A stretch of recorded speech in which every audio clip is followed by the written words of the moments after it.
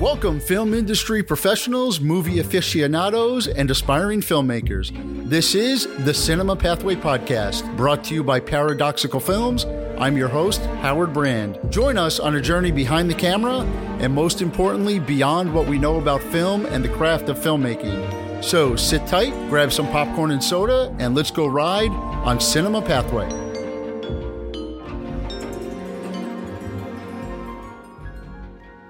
Welcome, listeners, to the Cinema Pathway Podcast. Way back in 1903, a film called The Great Train Robbery mesmerized audiences. It was one of the first films to have acts of violence. There were wide shots.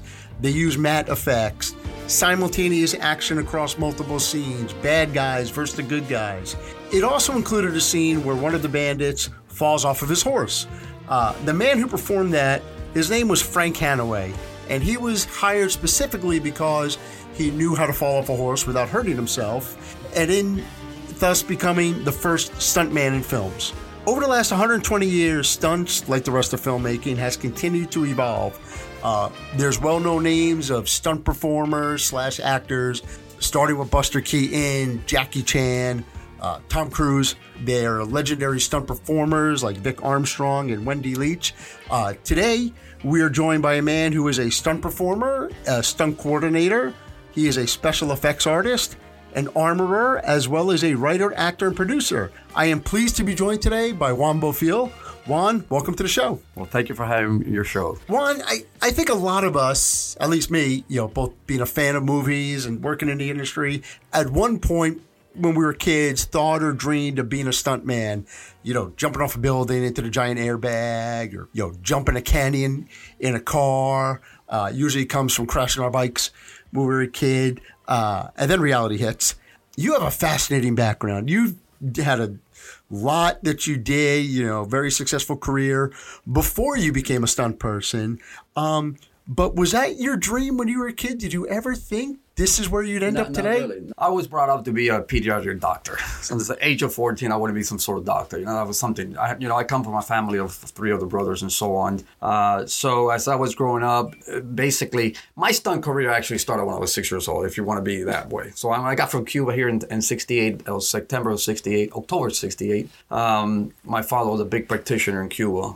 Actually a national champion. And in October 68, 2 months after, he threw me in the martial arts school. Listen, I've been doing judo for my whole life, and this is what I want you to be. He threw all 4 of us in a judo school 2 blocks away. Back then, judo was like $15 a month. Now it's like over $100 a month, whatever. And then, of course, growing up with 4 brothers, fighting every day, throwing here, there and there. It comes from, Latin parents. Here comes the bell comes, so we had to defend ourselves. We fell, from our down the stairs in our 2-story little house. We used to have a townhome. And so all that started. But realistically, stunt work came on a time where I never thought of it. Like I said, I started martial arts, and then right when I got to the age of 12, I started competing nationally. And then by the time I was 17, I was going international. I wasn't home every weekend. I was somewhere flying, somewhere competing. I became 3 times world champion in the martial arts and so on. Back in the early 80s, late 80s, I got a call from a friend of mine who was also a martial artist. He goes, "Hey, Juan, listen, there's this TV series called Miami Vice, and they need somebody who could fight and fall from a boat." And I go, "Okay, what do you want from me?" He goes, "I want you to come over." So apparently they had somebody that didn't fit the part, and that person, there was a lot of, I can remember this being in Howlover Beach. There was a lot of current, and they wanted somebody who could swim strong, et cetera, et cetera. So I went there, and, here I am, young, not knowing what's going, oh my God, Don Johnson's here. I'm looking at Don Johnson. When I get there, they're on top of this sailboat.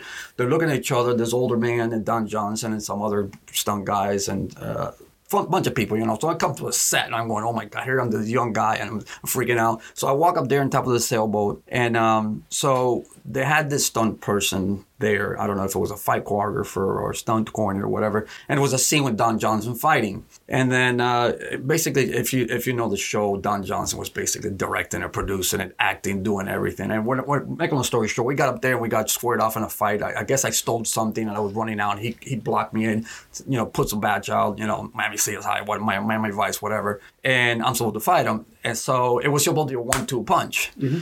So I'm there, and this fight guy or whoever it was wasn't, getting what Don Johnson wanted. So I just, being in martial arts for so long and so on, I just go, why don't you do this and do that? And I'll hit this and I'll rule and I'll fall in the water. He goes, how? I'm like, okay, throw me a kick. I'll block it. You punch in the face, body shot, face shot, and then give me a big old, John Wayne type hook punch, and I'll fall in the water. Okay, let's do it. I rehearsed a couple times. 3, 2, 1, now, pop, pop, pop, poof. I fly in the water, fall in the water.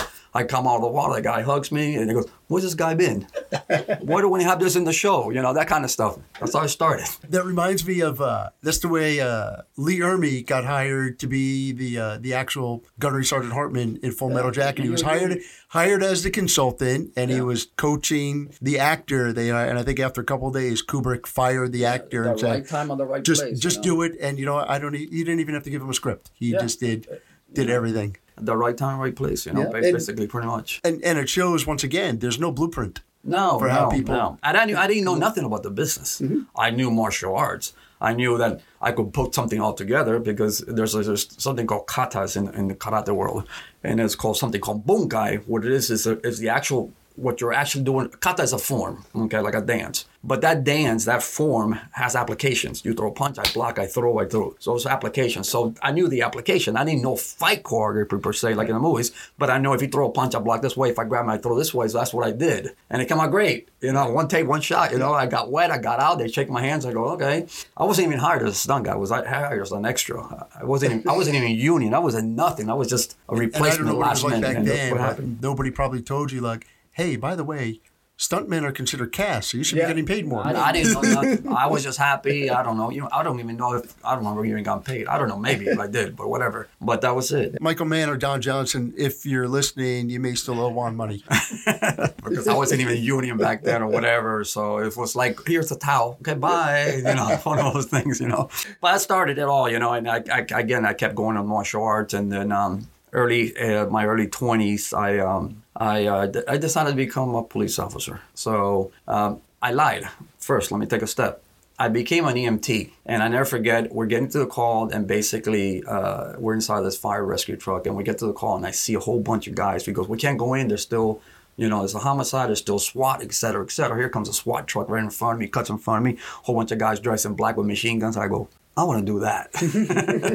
So 6 months down the line, I was in the police academy, became a cop. Was that here in Miami? City Hialeah. Yeah. City Hialeah. So, and back in 87, 88. And but at the same time, I was doing a little bit of stunt here and stunt there. And then just started doing different projects. Whatever I came into, back then, Florida, South Florida specifically, was hot in the film industry. We had different shows.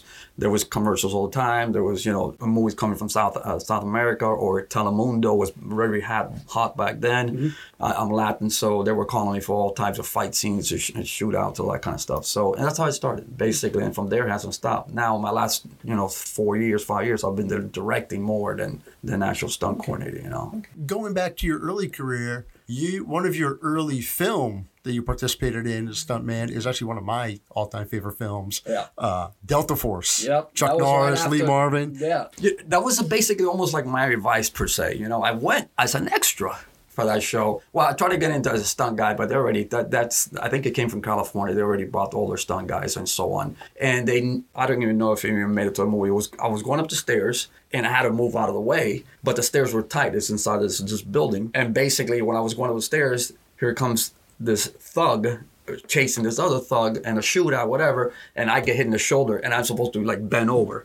I didn't bend over. I threw myself down the stairs and with no equipment, no nothing, and I rolled down, and that was it. And then after that, I for like 6-7 straight days, I worked on it. I was supposed to only work only one day, so they used me as falling disc, gun, running through the water. Okay. I mean, through the. Was that filmed down here? No, it was Texas, New York. I think most of it in Texas happened in Texas. I don't. That's where I was at. It was.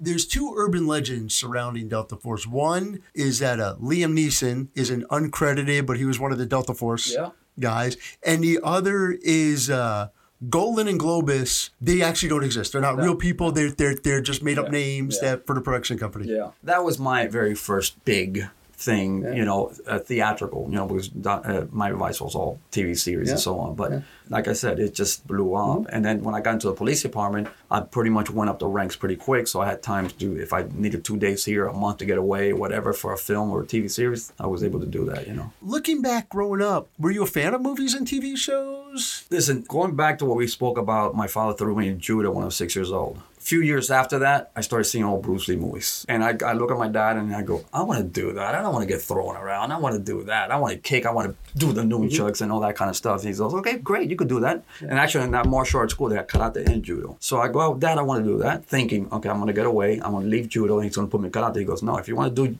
karate, you got to do both of them. And I stuck in judo and karate until now. And then once you started, working the stunts in the industry, did you become a student? Did you start watching, Kurosawa films, Hong Kong martial arts movies? Basically, when I got into the film, when I got heavy into the film, I was already a lover of guns. I have 1,000+ guns.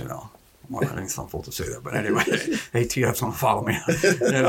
Now I got ATF in my office, once a month. But anyway, I love the weaponry. I love the combat. I love military. That's why I got into SWAT. I was in 21 years in SWAT. I got licensing for explosives. I got licensing for rigging equipment and so on. But Bruce Lee movies was my impact. I was see Enter the Dragon 700 times already. Return of the Dragon 700, all the Bruce Lee movies. And growing up, that was it. I didn't want to see nothing. I wasn't a Star Wars fan. I wasn't any of the, this kind of fans. I was I see only action movies. I see now different movies because I got a 9-year-old and a 5-year-old, so I got to go see, the other movies that I got to be with the kids. But other than that is... And there's one I watched a lot growing up. I think Revenge of the Ninja, Shokasuji. And you look at it now, it's so cheesy, but it's so amazingly cheesy. That was, I was never into martial arts, but I was just a movie geek from the time I was kids. We would play Ninja. But he's another legend. Chuck Norris, the legend. There's other ones who have come. Is there any, besides Bruce Lee, what else do you look for inspiration when you choreograph a fight? Do you stick mainly to what you know within your martial arts knowledge, or want you to choreograph a boxing movie and then you study up on boxing? Fight choreography has changed throughout the years. Now everybody wants to do the John Wick type fight style. Everything goes throwing, kicking, punching, everything combination of jiu-jitsu. That's been a new fad for the last 20-something years. Back in the early 80s, it was what we called the John Wayne type fighting, brawl, bar stop, long punches. Everything now is different. Everything's close quarter, everything's trapping, punching, kicking, throwing. And if you're not into that type of fight skills, it's very hard to get into the market now. You have to have that expertise. And what happens now, it all depends on big budget. Like studio films, they hire a stunt coordinator, and they'll hire you a stunt coordinator, you do everything. You do the fight choreography. Now you have like John Wick. John Wick had this excellent fight team from California called 8711, where it's 15 guys, and 13 guys and a few girls. And he went to train over there for that. So back then it was just you're a stunt coordinator, you do everything, pretty much. It's funny you mentioned the films of the 80s and all that. For a long time, I believe that if you punch somebody in the face, it sends them back flying 10 feet, like they used to. It made a really loud sound. You talk about stunt performers and these huge stunt teams. We don't get into the business for awards, but recognitions are nice. There's always topic of whether there should be, an Academy Award for either stunt coordinators. Do stunt performers get recognized in the industry? Now, some of the age-lit actors in major shows are announcing the stunt team and so on. A lot of the older guys are fighting for their stunt awards, whatever show it would be. The issue that I hear, and this is from top good guys in the studio, is that, think about it. We'll talk about John Wick. John Wick started with one. Every John Wick, there's more stunts. And they're getting to that edge of something happening.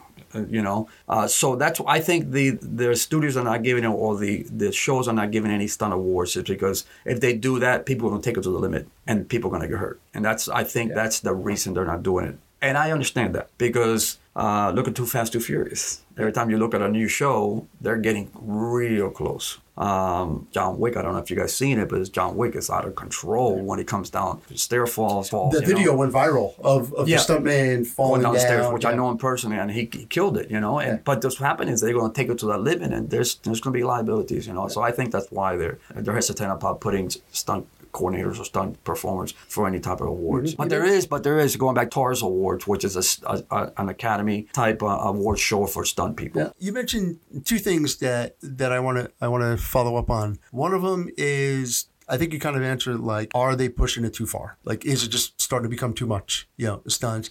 The other thing is, has being a stunt performer ruined you're watching movies because whenever you see like an action scene, if it wasn't something you did, you're more dissecting it as a stunt coordinator as opposed to just a casual. Well, let me tell you right now, if you look at the top movies right now, the last, like Extraction and like the new Extraction coming out, Extraction 2, John Wick, and if you go to any shows worldwide, they're going to tell you action films win it and then horror films after that. And after that. But so imagine any action scenes without any stunt performers or stunt coordinators. How would it look like? Think about it. Now, the job of the stunt coordinator, my job as a stunt coordinator is safety first. Then, of course, the director is going to want to go above and beyond. That's where we have to stand up and say, no, you're not going to do this way because this might happen this way. We got to spend this money to do it right. We're not going to do it this way, So I think that if it wasn't for stunts in this business, top movies right now will be nothing. And it's funny, you mentioned John Wick. I have a confession to make. I have never seen any of the John Wick movies. The reason is I started watching the first one. I couldn't make it past the first 5 minutes when the dog dies. Any movie where a dog dies, I'm out. I haven't seen Marley and Me. I haven't seen This Dog's Life,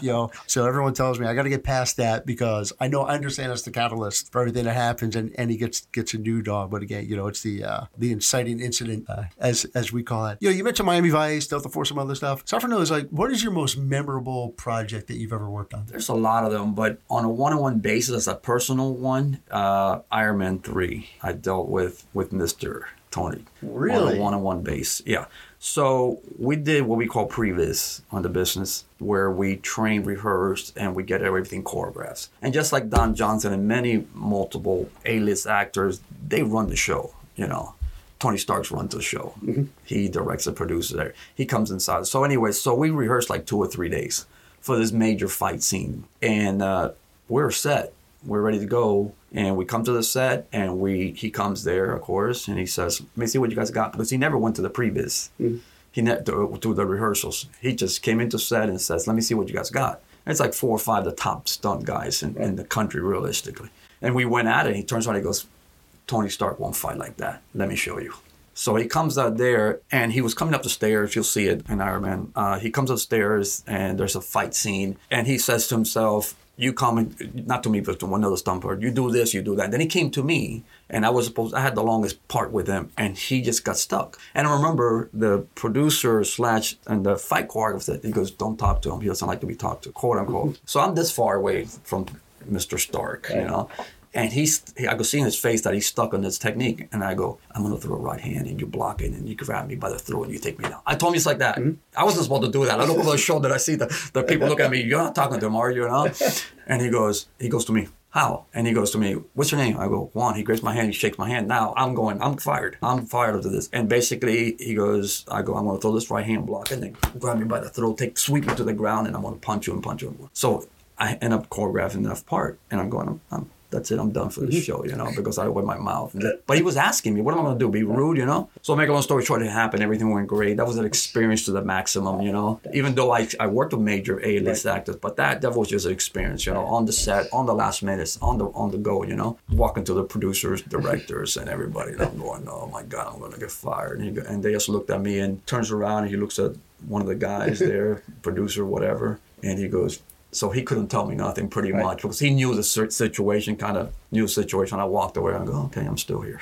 That was an experience, even though it was, a few minutes and so on. But like I said, I worked with many A-list actors, but that moment was an impact. Awesome. Great stuff. You brought up a lot of stuff that we're going to come back to. We're going to just take a quick break. But before that, Paradoxical Films and Cine Videotech are pleased to bring you Tell Your Story, a hands-on masterclass taught directly by Egon Stefan Jr. In this class, you will learn how to work with actual 16mm film cameras, as well as how to load and change magazines. Visit www.paradoxicalfilms.com/tell your story for information on dates, pricing, and how to enroll. Hurry, as seats are limited and classes are filling up quickly. This is Howard Brand with the Cinema Pathway Podcast. We'll be right back.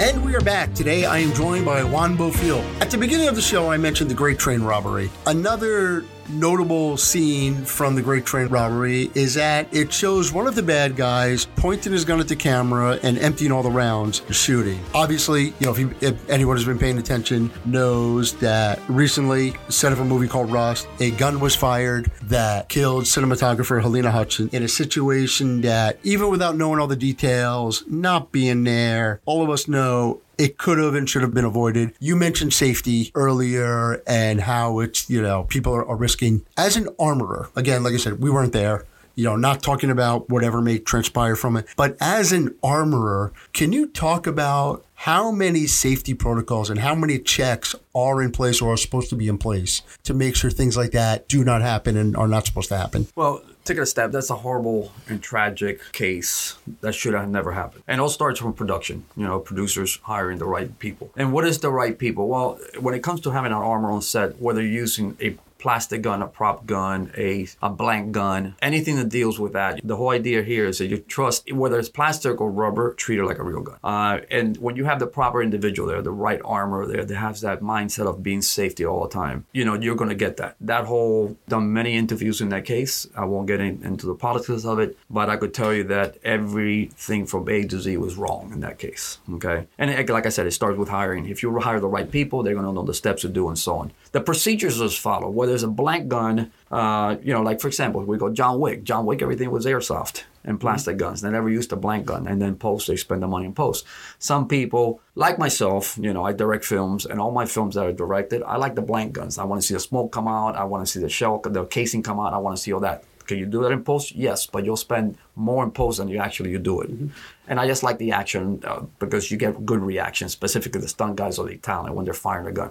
However, the procedure for that is this. Whenever you bring a firearm to set, whether it be a blank, a rubber, or plastic, you got to ask with the first AD a safety meeting.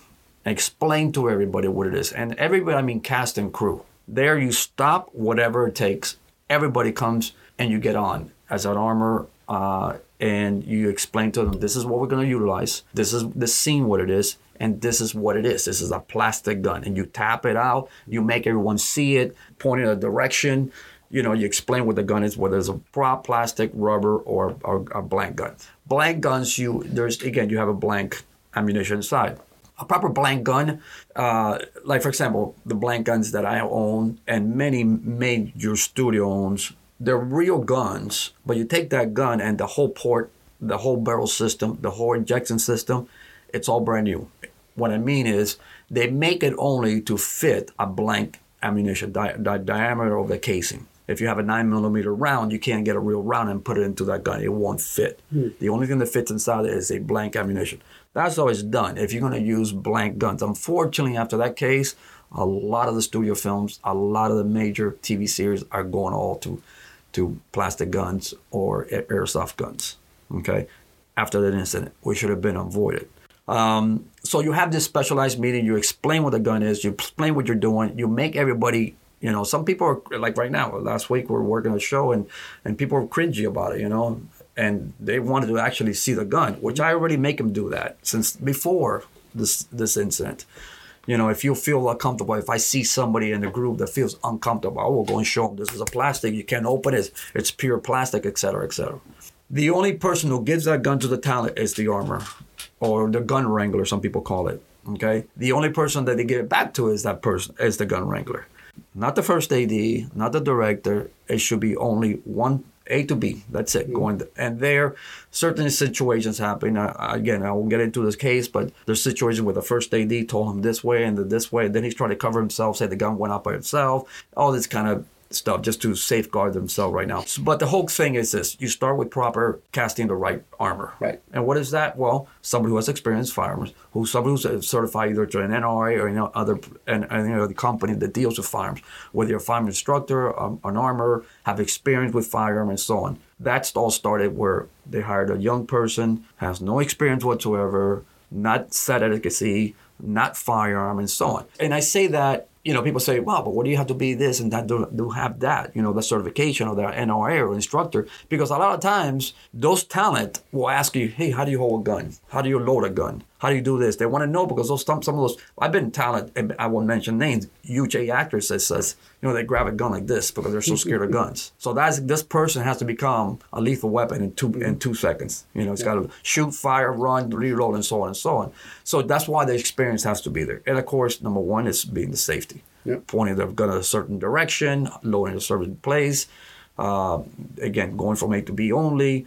Like I fired and set myself, people. And unfortunately, when you have a set, I will mention a movie, I was on a set. I was a stunt coordinator. I was in an armor that set. And there were, 25 people with firearms, plastic guns. And I turn around and I see like 5 or 6 guys playing with guns and one had it in the head. I grab that guy, go, get out of my set. Yeah. You're out. That whole group out of here. We all like to take pictures and so on, especially when you're doing big studio films and so on. Don't be stupid. And I've done that 2 or 3 times because I won't support that. I'm big into safety. I've been in this business for 30 years, never had an accident, whether with a firearms or any type of stunt. I'm not about to have one now for some stupidity. You'd made me feel a little bit better. I recently produced a short film where we had guns. We had two guns. Even with the small crew, 3 of us were veterans, have been around guns for a long time. The writer-director is a former police officer who was a firearms instructor. So we had the IATSE safety brief that was on. We did a safety brief every morning. We told everyone if at any point anybody feels uncomfortable or whatever, you feel free to yell cut. Everybody is empowered to do that.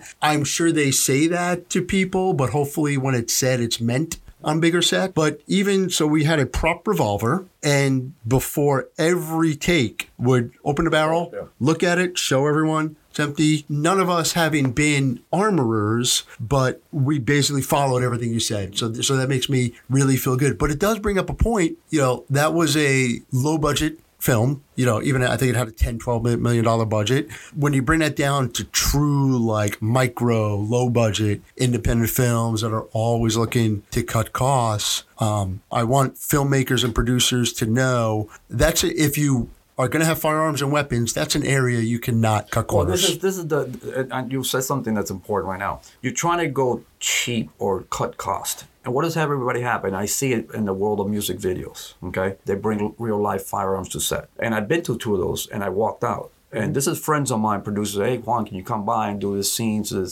And I walked out. So what happens is, listen, right now you go to Bass Pro Shops or Walmart and you get plastic guns. And if you're a student, you're going to use proper guns.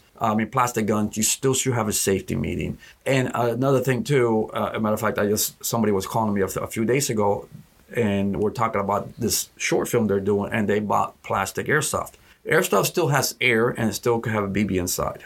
Okay, that BB could take your eye off. Right. And I tell them, there's 3 screws, take the screw out, take the internal parts out. Now the air system doesn't work. You can't put a BB inside there or whatever. Just do that. Or right now, you could buy full plastic guns or rubber guns. They're cheap. Use that. Don't try to bring any live weapon on set. Even if you have an armor, a police officer. Again, just because you're a police officer doesn't make you an armor. Doesn't make you this and that. Remember, their state of mind is different. So I will highly recommend if you have the budget, get a gun wrangler or an armor. Get one.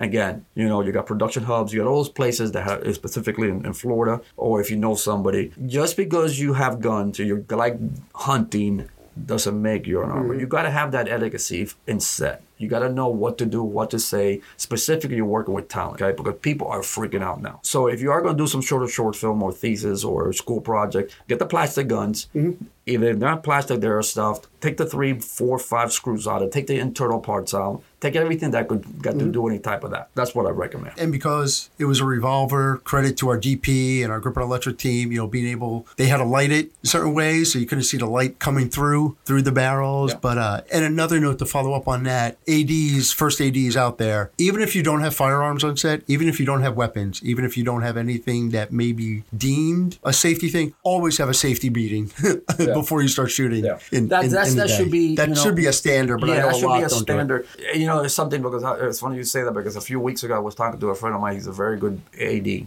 and we were in this conference talking to other ADs for this movie up in Atlanta and so on. And I told him every AD now should be familiar with firearms in one way or another. Every AD should be familiar with stunts and how we work. How we need the time to choreograph or rehearse or previs, whatever it is. They should have at least an idea of it, because I don't want to get into the technical part of law, but there's something called vicarious liability. I don't know if you're familiar with that term. Vicarious liability is like, I use this pen right here. Okay, this pen is made by On Point, and I kill somebody with this pen for whatever reason. And let's say I hurt you some way. He sues you for whatever reason, and he could sue you, and he starts suing the pen company because it has a sharp point. That's vicarious. They'll start suing and suing and suing and suing and suing. And that's what they tried with this case. They actually tried suing the manufacturers of the gun and so on. So they're trying to sue everybody they can get a penny from. That's where, going back to what we're talking about, the AD has to have some sort of knowledge of what's going on. Because I know he's got a lot of things through his head. He's got this, he's got that, he's got talent. But he's got to say, okay, I see a firearm come on set. This next scene, we have firearms. Ladies and gentlemen, coming close by, let's do this safety meeting. Let's go that brief. He'll talk, and he'll hand it over to the wrangler or to the armor or whatever. Let him do his two things, And that's about it. It's just knowing those A through C steps for safety. Right. And even blanks, when I was with Brandon Lee, everything was followed, but I don't think, from everything I remember and read, like, nobody either looked to see or nobody saw that there was a wad in the barrel, and just, the force behind the blank propelled it. So with blank ammunition now, again, unfortunately, we have to go through some trauma to learn certain things in life, whether it be that or many other things. So as they learn in the blank world and the blank ammunition world, now the blank ammunition it's only crimped. There's two types. There's a crimped one, which is only powder inside, and there's one that has a plastic green wad. But when it's fired, that wad becomes nothing. I mean, some of the guns you see, you could actually shoot your hand and you wouldn't feel it. But that's how good that they are. That's how good they're fixing the barrel system to be able to cycle back correctly and throw a good flames, but nothing exposes out, nothing comes out. And that's why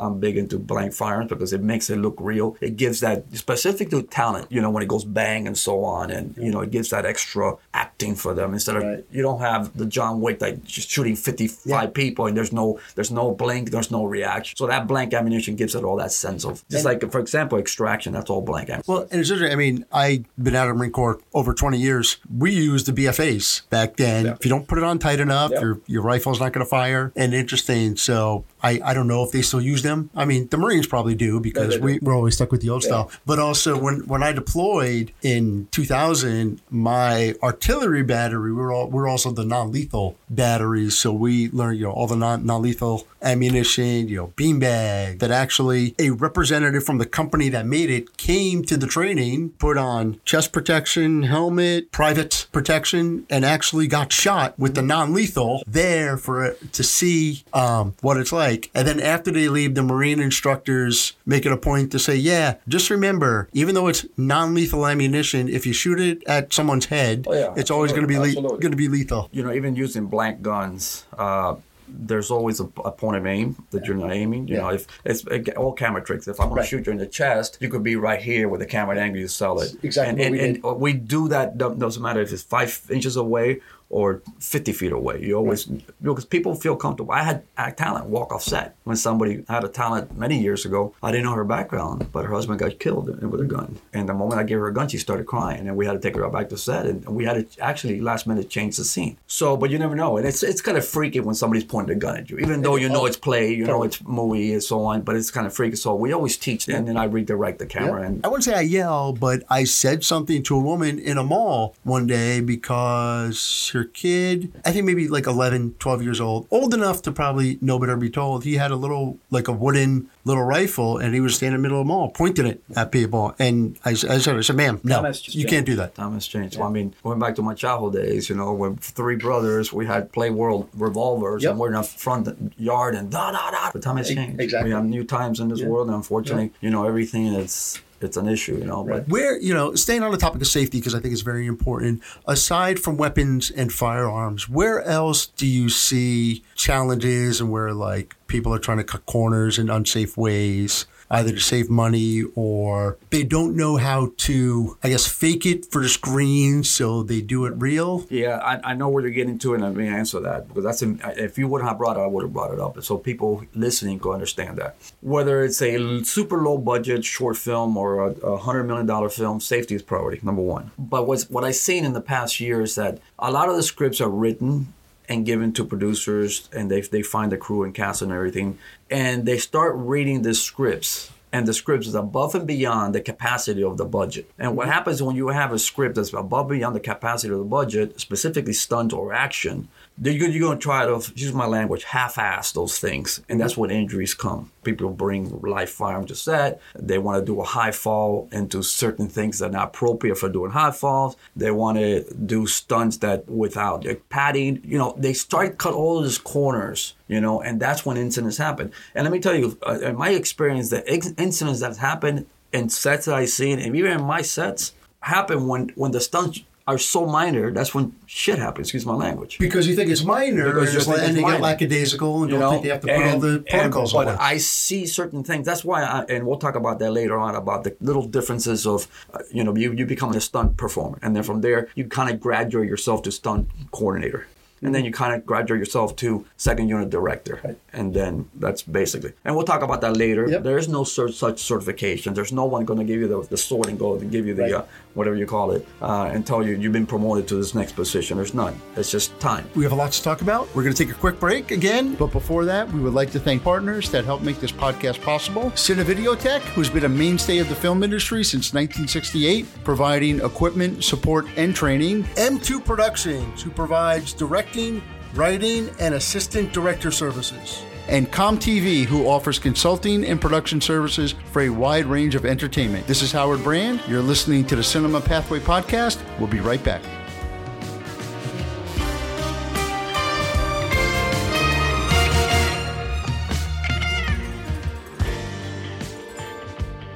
And we are back with Juan Bofill. Juan, you talked about your background. You talked about how you got started in your career in stunts and some great stories and experiences. You also just mentioned that there's a progression that stunt performers take. They start as a stunt performer, then a coordinator, then a second unit director, and then like you a lot then are able to become directors. Right. So talk about your transition to becoming a director. Well, it's just like there's no category per se as a stunt performer. I tried that many years ago with SAG and I got slapped back in my hand. Don't do that. But basically, as a stunt performer, you'll start as a stunt performer. And then with time and with credits and a producer that likes you says you've been promoted today, you're a stunt coordinator. So there are people who just want to be stunt performers. Mm-hmm. I know many people that have been, 25, 30 years just stunt performers. They don't want to step up to that coordinator, which is fine. Right? But there are people who now they receive not only their own training, but been around sets. They got a lot of credits to their IMDb and so on. They want to take another step, not only financially, but more creatively, because as stunt coordinator, you start getting creatively. So you'll start with a stunt performer, and then the second step will be a stunt coordinator. And then the third step, if you wish to go, is they call a second unit director. Basically, second unit director, you're a director, but you're also a stunt coordinator. Mm-hmm. In major studios, you'll have a second unit director and a stunt coordinator. Low budget, you'll be the stunt coordinator / director at the same time. But those are the three areas that you go. And lastly, whoever wants to fulfill just become a straight director. I know a couple of friends of mine that started as stunt performers. Now they're directing films. Actually, students of mine that started with me right now, Bad Boys, those stunt coordinators are second unit directors and directors. Stargirl, this kid started with me in Hialeah. This guy's directing now. Not only he was stunt coordinating, but now he's directing Stargirl. So those are the transitions, the steps you take. Now, to become a stuntman, since you're in that position, and you brought up a little while ago, it's not like you go to a stunt school. There is stunt schools and so on. I consider stunt performers a profession. Period. End of story. If you're going to become a doctor, you go to doctor school and you do this, you do that, and you train, you learn the medicine and so on. I believe the same with stunt performers. If you are going to be a stunt performer, you're going to say, this is what I want to do the rest of my life.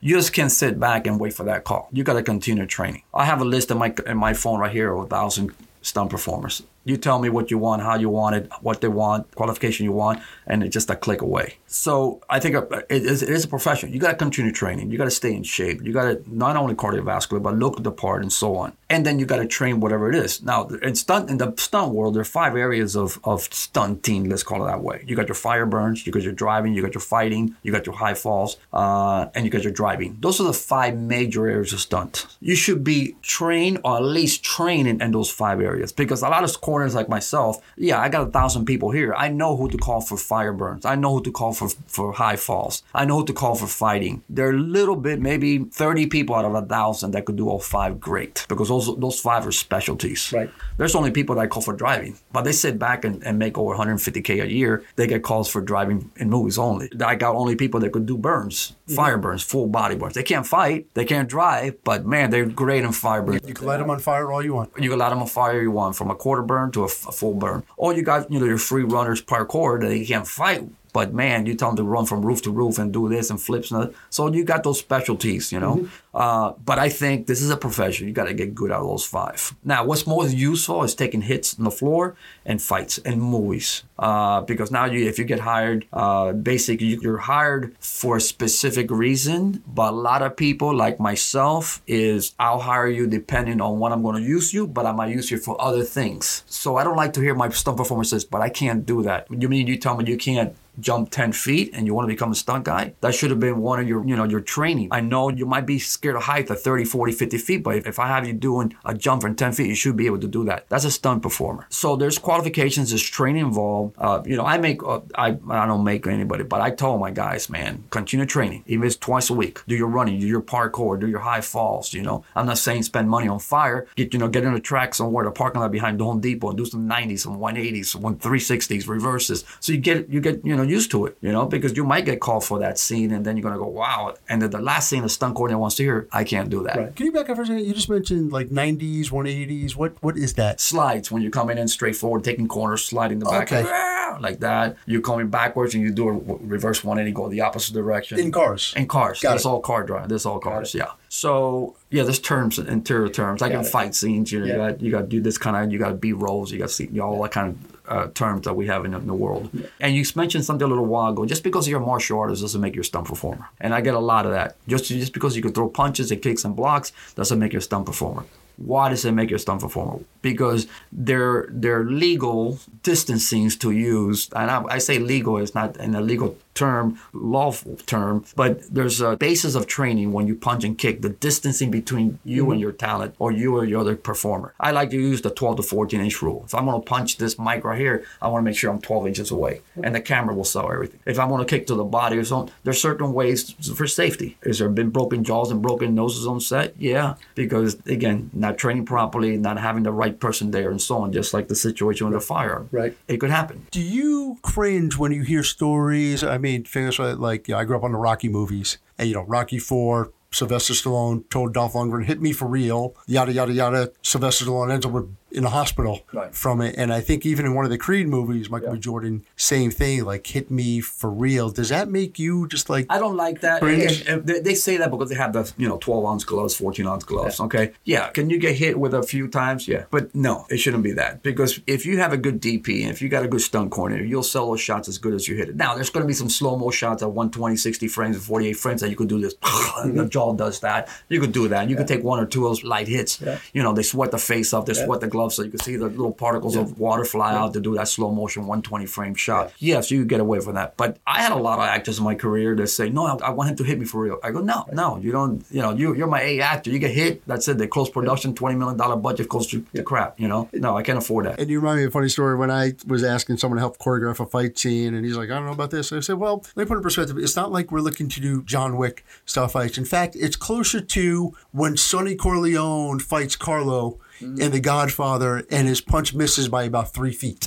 Yeah. That's more of what we're looking for. The way styles they're using now, specifically in the last 4 or 5 years of cinematography, look at John Wick. John Wick ran Extraction 2, you haven't seen it yet, but it ran a 15-minute oneer. A oneer is no cuts in between So everybody's getting spot on. Yeah. All the angles are camera to sell because everything's getting shot, punch, kick, block, fall, and all that. So if you, like I said, if you have a good DP with a good stunt coordinator, a fight choreographer that knows the angles, you can sell it perfect. You don't have to hit no one. Okay, because you and I mean, I got my nose broken 3 times in martial arts, never in a film set, but it's not nice breaking your nose, especially in the movie. Yeah. 7 for me, but it was mainly sports and being a snot-nosed kid. So a couple times, and one time in the Marine Corps. That's, the feeling. So, and I'm sure the talent doesn't want to get hit. Yeah. I just worked with a talent this past weekend, and we were doing, he got out of a chase scene on a car, and he ran in, they had to tackle him. He didn't want to get touched at all. I respect that. That's no problem. So we got to sell it for somehow. So I got right in front of the talent, and my stunt guy came from the back and just touched him just to act like he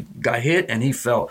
People are going to be like that. You're going to have talent. There are, don't touch me. I don't want to get hurt. I got, 30 more days to shoot, and I don't want to get hurt, period. So we respect that. And then there's ways of getting around with it, with the use of a good stunt performance and the good use of the camera work. So we've talked on previous guests how the transition from film to digital has allowed filmmakers to not be as specific. They figure they could take 10 takes, take as many takes they want to get it right. The one area, though, where you still, stunts especially, is where you get one shot in big stunts, explosions, car crashes, and all that. What's it like to have all that pressure on the stunt coordinator to make sure you get it right because you only got one shot at it? I work great under stress. I love it. I love that all in my shoulder type, that heavy 45-pound duffel bag in my back, There are scenes multiple times that I've done where there's so many things going on at once. You got explosions, you got gunshots, you got bullet hits on the walls. You got thousands of dollars in a 3-second, 4 or 5 second scene with stunt performers, explosion, gun hits in the walls, guns. I mean, so many things. And it's a one take type of thing. Can that happen? Can you get a goofball out of that and make a huge mistake? Yeah. Transformer movies will tell you that.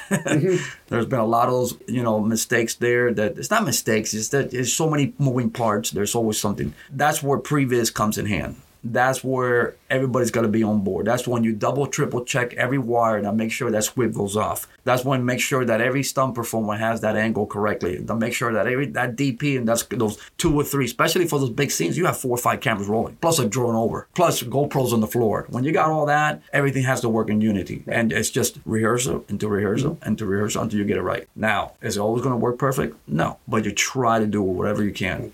Now, as long as the stunt works, you can have an FX go off or not go off, and the post could fix that. But post cannot fix that moving fist that's moved or moved out or not making contact, etc. Right. And you mentioned earlier previs is an important aspect of all this. Can you talk a little bit about that? So previs is this. So let's say, for example, you read a script and there's a fight scene goes this way. Okay, as a stunt coordinator, you say to yourself with your stunt performers, you want to show the director and plus a DT how would you shoot that. So you go to this training site or this dojo or anywhere that you could put this fight scene together or this scene together and then actual film it and cut it yourself. Like I cut my films, I'll have a guy who cuts some film for me, and then I will hand it to the director or producer, in this case a director. Here's how we shoot that. You see every scene that sells. That way he could have, when he gets to set, when he puts his shot list together, where everything's supposed to go. So he doesn't have to go to set and start inventing, okay, you run from there to there, do this and punch this. No, everything's already given to him. Okay. And he approves it.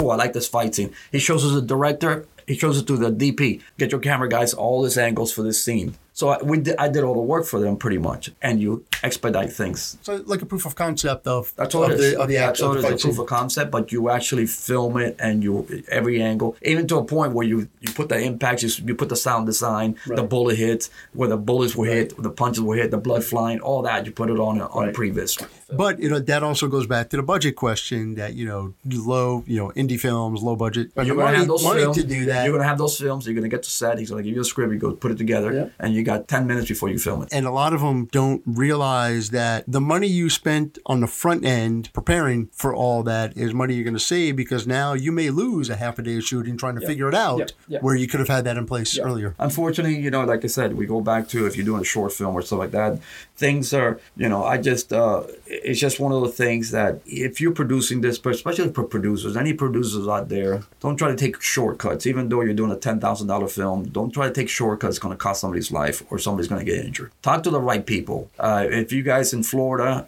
I could give you my number. Give me a call. I would love to talk to you, give you advice, what to do, not to do. I could do a Zoom meeting for you guys and help you out, whatever. I'm a filmmaker. I love to give my experience and my expertise, if I could say so. So the show could give my information. I will, if you need it for anything, call me. Don't try to do something stupid. Something I could help you with, I could say, or just guide you in the right direction.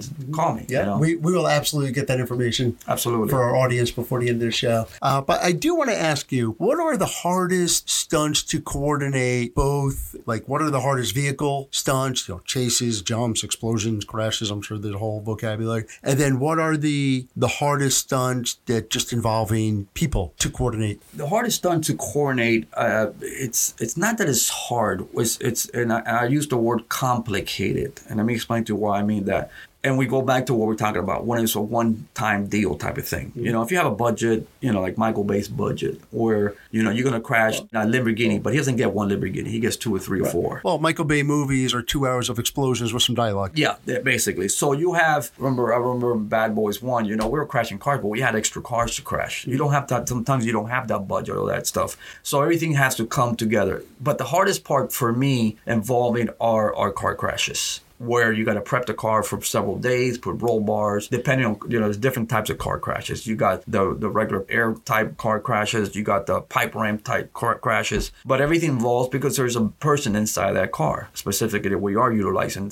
Nowadays, you put a dummy inside and do all wire work, and that's another day. We'll come back with all the different ways. But most of the car crashes are done with a stuntman inside. We take that car, we take it to the shop 3 or 4 days, we rig it up with bars, all safety mechanism. Everything that's out of that car that could be dangerous, we make sure we fix it. So when you're doing car crashes or multiple car crashes, that's where it comes. I did one a few years ago where we have 4 car crashes. I've done many on 6, 7 car crashes, but this one's hard hit because I had to hit a ramp, and this car had to, in midair, hit this one and fly off. So it's, number one is a timing issue. Number 2, it's one of those things that we had crowd around. It was a busy street, supposed to be a busy street. So we have stuntmen just walking, crossing like a hot dog stand there. Everybody was stuntmen, so everybody had to keep an extra eye. Like there's not 2 eyes. We have 6 eyes on that shot because you never know when once that car hits, you never know where it's going to go. So those are the most complicated ones for me. The scene that makes me think of, and the one that always blows my mind, is Final Destination 2. The highway scene is just mind-blowing, and again, the complexity that must have gone into that, the timing of everything. And it's, to this day, myself, and a lot of, if I end up behind a truck that's hauling logs or branches or anything like that, I am getting into a different lane.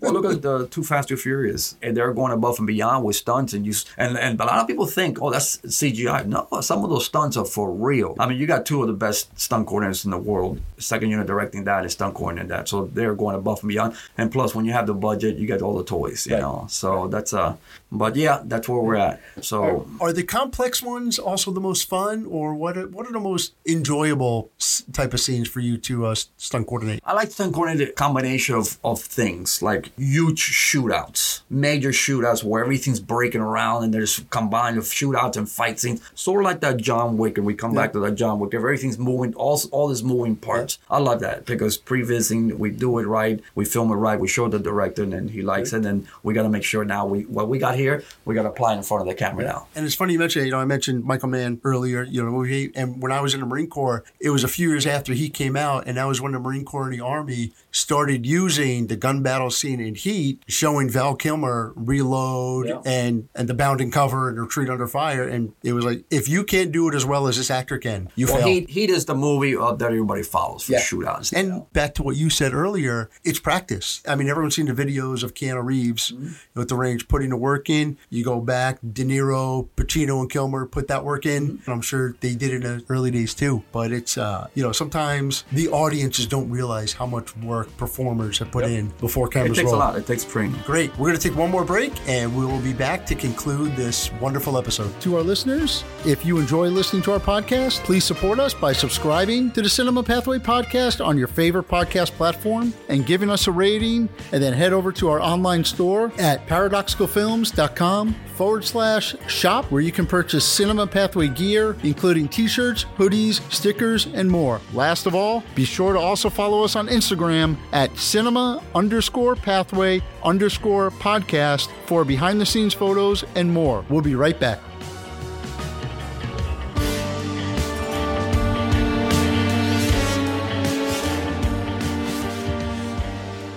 And we are back.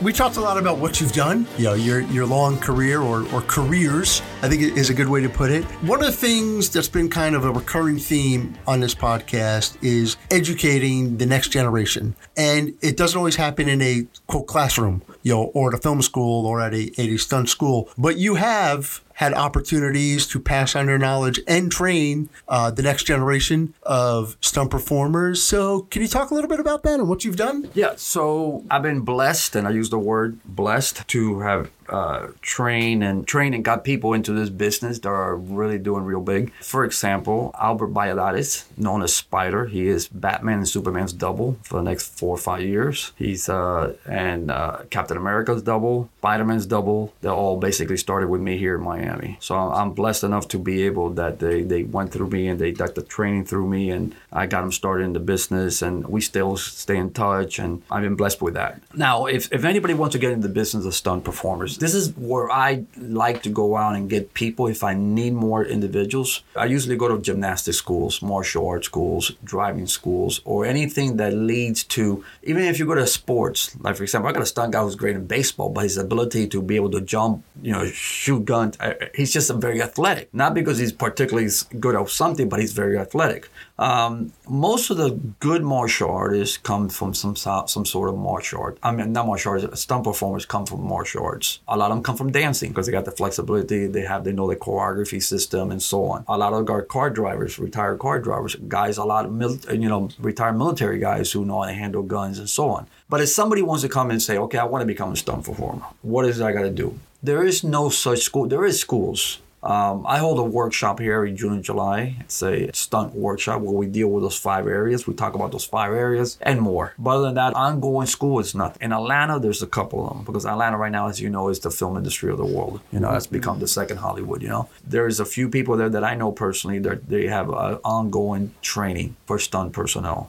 There's also some big workshops that's happening. But actual on training, what I suggest to people, if you're going to be a stunt person, get in some sort of martial arts where you learn how to fall, how to roll, how to fight, how to punch, how to kick, and so on. And then if you do get in the business, continue training, doing your weights, doing your parkour, your running, learn, go to gymnastics, learn gymnastics. A lot of major players in the industry, professional stunt performers, come from gymnastics. Some of the biggest ones right now in the country are gymnasts, okay? And of course, when you have that flexibility of a gymnast, you could learn how to do a kick or a punch and so on, because you have that strength, you have that flexibility, and so on. But if you do want to become and say, okay, how could I get started? Well, right now, what I would suggest you do is get into something like that. Get into a martial arts. And if you want to get into the industry, and let's say you're local to Florida, as we know, Florida is not the huge industry right now for filming, but get into it, start slow, become an extra, background actor, go inside there, put yourself into that world, at least to know the etiquette of being in the film business, what to do, what not to do. And the next thing is find a stunt coordinator like myself that you could call me and say, I want to become a stunt coordinator. What can I do? I'll start bringing you to set, seeing us work. How do we do things? And then if you do have any ability, I throw you in some basic stuff. Okay, this guy's running across, move back and just fall on your butt. Do a back fall, or something like that. So I'll start you from kindergarten and take you up the ladder, That's basically how it is. And believe it or not, those people that I mentioned about that they're doing huge jobs right now started that way. As one particular person started with me, he was like a yellow belt in martial arts, but he had this wanting to do this business so much that he stopped at yellow belt, but he just progressed. He got it, like we said before, it just becomes a profession. You got to continue fighting and kicking, the punching, the running, the block, the everything, driving, There are courses for driving you take. There's a course here in Orlando. There's one in Tampa. You take it and you go for a 3-day stunt driving course. It's costly, not for everybody. Sure. But you learn the basics, 180s, 90s, reverse 360s, all that kind of stuff, You take martial arts classes, whether it be judo, jiu-jitsu, karate,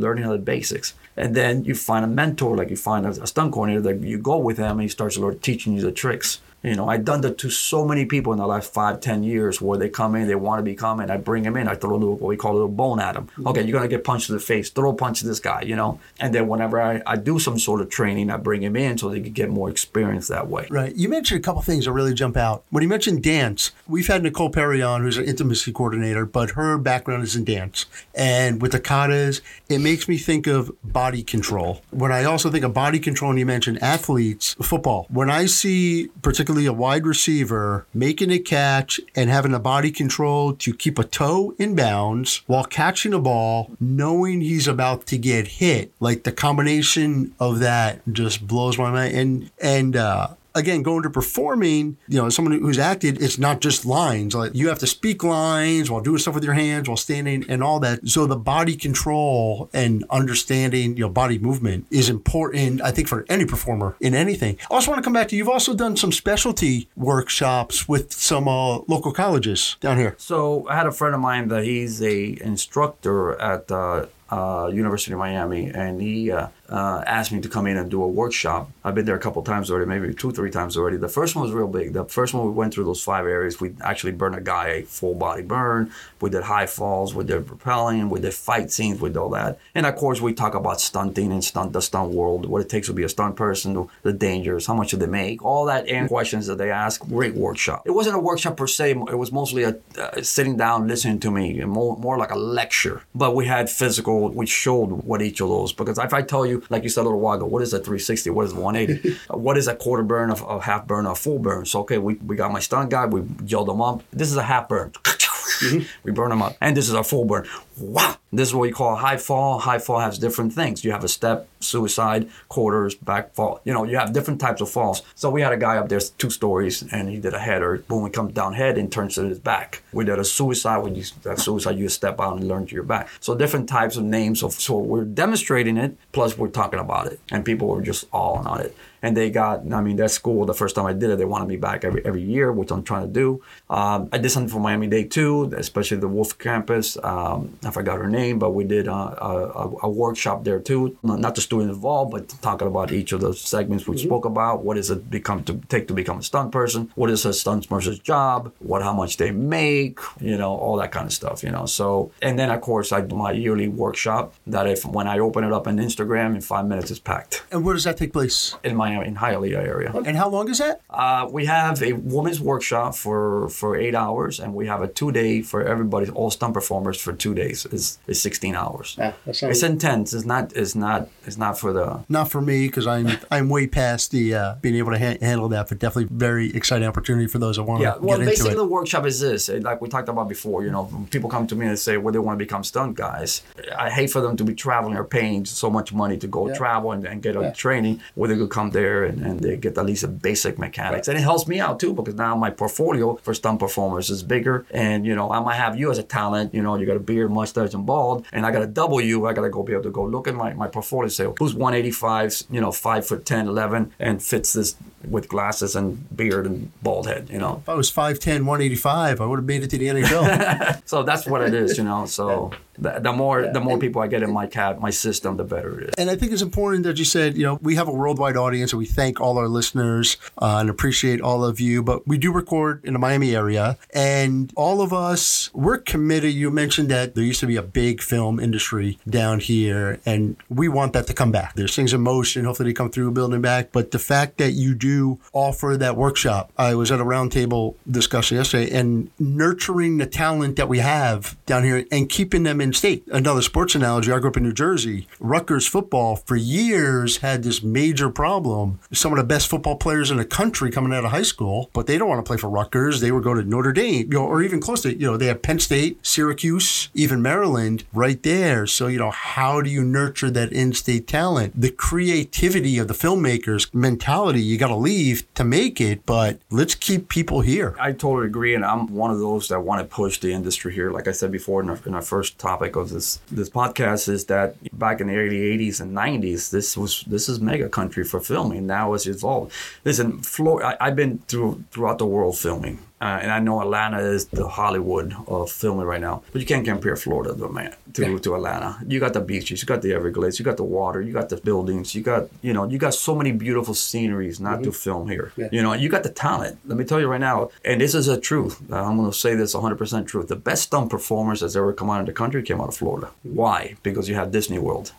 Half of the stunt performers right now, they work somehow in Disney World because they had the theme parks and they're constantly doing shows, But the best stunt performers, a lot of those performers we spoke about came from that area, from the Disney. And it's funny, I think Hal Needham is a Florida guy, and his muse, Burt Reynolds, another Florida guy. Yeah. So there's no reason. This should be the mega. I mean, we're trying to do whatever it takes to bring back the film industry here. It does come. I've been blessed enough to work here a lot because I do get a lot of work here. But we should be having studio-type films here. We should be having, bad boys being filmed every minute, not film 3/4 of the movie or more than 3/4 of the movie in Atlanta and come here just to shoot the exterior shot. It shouldn't be that. It shouldn't be CSI Miami, come here to shoot little exterior scenes and go to LA to shoot that. Yep. It should be all filmed here. The only one we kept here for a long time was Bird Notice. I don't know if you remember that show, but it was great. Bird Notice, just Glades and other shows that brought a lot of money to South Florida. And there's no reason for that. I mean, the film industry in Georgia is just incredibly how much money is bringing to that state. And there's no reason. I just can't find out. I'm in awe to understand. A beautiful place to film. I'm bringing my film here. So on that topic, you are a filmmaker as well. What are some of your current projects that you're working on? Well, like I said before, now my last 5 years have been directing more. And I just finished a film called Your Kill, which is going to Cannes soon. Congratulations. So we just finished filming that, and I don't know if your audience could see. If you do video it, I'll send you guys a trailer to it. But it's an action film. It's almost like a Mr. and Mrs. Smith with Brad Pitt. But it has a nice story to it. A divorced couple, but it has a lot of story because there's a kid involved. It's a beautiful story that involves, and it actually gets to people's hearts because when I did a premiere here in South Florida, half the girls were crying mid-level, because it has a beautiful story. Even though it's an action-packed, a shootout, car crash, explosion, and you name it, it has it. But there's a beautiful story to it, and that's the one we finished. We had a great red carpet event in Fort Lauderdale here, and it was packed, and I had 2 critics there, by the way, and one of them I know from Georgia. I told him, come sit down and don't, just because you're my friend, just look at this film and give me what you think. And he gave me all high scores, and I'm blessed. That's exciting. So happy for you. Congratulations. I can't wait to see that. One of my main projects right now is work with the state and try to get the film industry back here. I'm working close with SAG. I'm the SAG chairperson for stunt safety in the state of Florida. And, my job is to make sure that everything works as unison and everything works safe within the stunt community. And I'm even working, but that's something we talked about, we're going to talk about. I'm working with SAG. Hopefully, we're trying to do it during COVID, but that didn't work. But as soon you'll hear from SAG itself, I'm doing a stunt workshop for talent and stunt performers here in Miami. Exciting. Soon. I will relay the news to you guys, and if you guys can make it, I'm working close with the person from Miami SAG. We're trying to do it a couple times, but everything, COVID came down and we were not able to do it. We're hoping before the end of this year we have a nice, SAG stunt workshop for the community. And, you had very generously had mentioned earlier that people can get in touch with you, you'll do meetings. How can people find you on social media, your website? You can email me at jcbstuntsfx@yahoo.com. JCB, Julia Charlie Bravo, the word stunts plural, FX, Foxtrot X-ray, @yahoo.com. Email me there, ask me any questions, and then I'll be happy to answer. I'm big into film. I love to help people. And if you are a filmmaker they're listening to this, if you're a beginner or even an advanced person that wants to have a little knowledge on the stunt world, give me a call and I'll run you through. And if you wanted to send me your script and I could give you ideas on the script. Like I said before, and it's very important, just because you have a large script, don't try to do everything that's there specifically stunt because you're going to get somebody hurt. Exactly. Your best thing to do is limit your script, take some of the stunts out, make it easier, and you get a good movie out of it. Yeah. But any questions, just call me or email me. I love your story, your energy, your passion. You have a huge heart, and you've given back. Are there any, organizations, causes that you're involved with aside from your everyday work that you're involved with that you want to talk about? My cause right now is to bring film to Florida. My goal is to, I'm pushing producers on a daily basis. Hey, Juan, can you fly to Atlanta? And unfortunately, it's all about this. It's all about the money, right. But the incentives. Florida, a movie that I wrote and I directed, I did a short, and I won Cannes with. It's called Victoria 6. It's full script, and hopefully it takes place in Miami. I'm trying to shoot it all in Florida. What did the investors say? No, we got to go to Atlanta, shoot 65% Atlanta because of the incentives, and the rest, all the exterior shots here. It's sad. That's the world. But that's my thing right now. I'm working hard to bring film back to Florida. Yeah, I guess the silver lining in that is, while there's no statewide, there are a lot of local incentives that are coming up, especially here in South Florida. Fort Lauderdale, Broward County, Palm Beach County, Miami have all tried to do as much as they can. So to producers out there, to investors out there, look beyond the state level. Look down, and you'll find some of them are very appealing. And, Georgia, some of the big states are doing. Yeah, Fort Lauderdale and Sandy, I applaud her for really, being on top of that. And she's done a remarkable job in Fort Lauderdale, and she's trying to bring the incentive program back. And she's very helpful. She's helped me finding locations, trying to help me out for Victoria 6 coming to Fort Lauderdale, Miami area. But yeah, man, to out there producers, just don't close your eyes. Open yourself to Fort Lauderdale, Miami. It's beautiful sites to film. The commission here is going to try to help you. Sandy will try to help you. Miami will try to help you as much as possible. And if you're a producer and anything I could do, again, you got my number and my information. Call me, and I got the ropes pretty much in South Florida. Been doing it for 30 years here, so I'm blessed to have that. So anything I could do for you guys, just one email away. Juan, this has been amazing, just fascinating. You hit the nail on the head on so many issues that I, as a host, I've been chomping at the bits to want to talk about, and finally had the knowledgeable guest to talk about it, the safety issue. So I really thank you for being here today. You have an open invitation to come back anytime you want. Again, the best of luck with everything that's coming. Excited to see your work, and we're excited to help you get the word out about your upcoming trainings and helping giving back for that next generation. You guys, and then get me back here, and I'll talk about the training, what it takes to get in the training, what it takes to be in the training, because it's not for your everyday Joe, but it's people who want to make this a profession for them, and I think that's the first step and a great step to take. Awesome. This has been great. Thank you so much. Thank you for inviting me. To our listeners, thank you again for joining us on the Cinema Pathway podcast today. I'm your host, Howard Brand. Our director is Miguel Miller. Our producer is Juliette Desan, along with associate producer Victor Ferreira and executive producer Freddie R. Rodriguez. This has been a presentation of Paradoxical Films. Please visit our website at www.paradoxicalfilms.com for more information about today's podcast. You can also email us at cinemapathway@paradoxicalfilms.com, where you can send any comments, suggestions, or feedback for future episodes. Be sure to subscribe to the Cinema Pathway podcast on your favorite podcast platform. Be sure to join us for our next episode, where we will continue to talk about the craft of filmmaking right here on the Cinema Pathway podcast. This is the Cinema Pathway podcast. We'll see you next time. Lights out.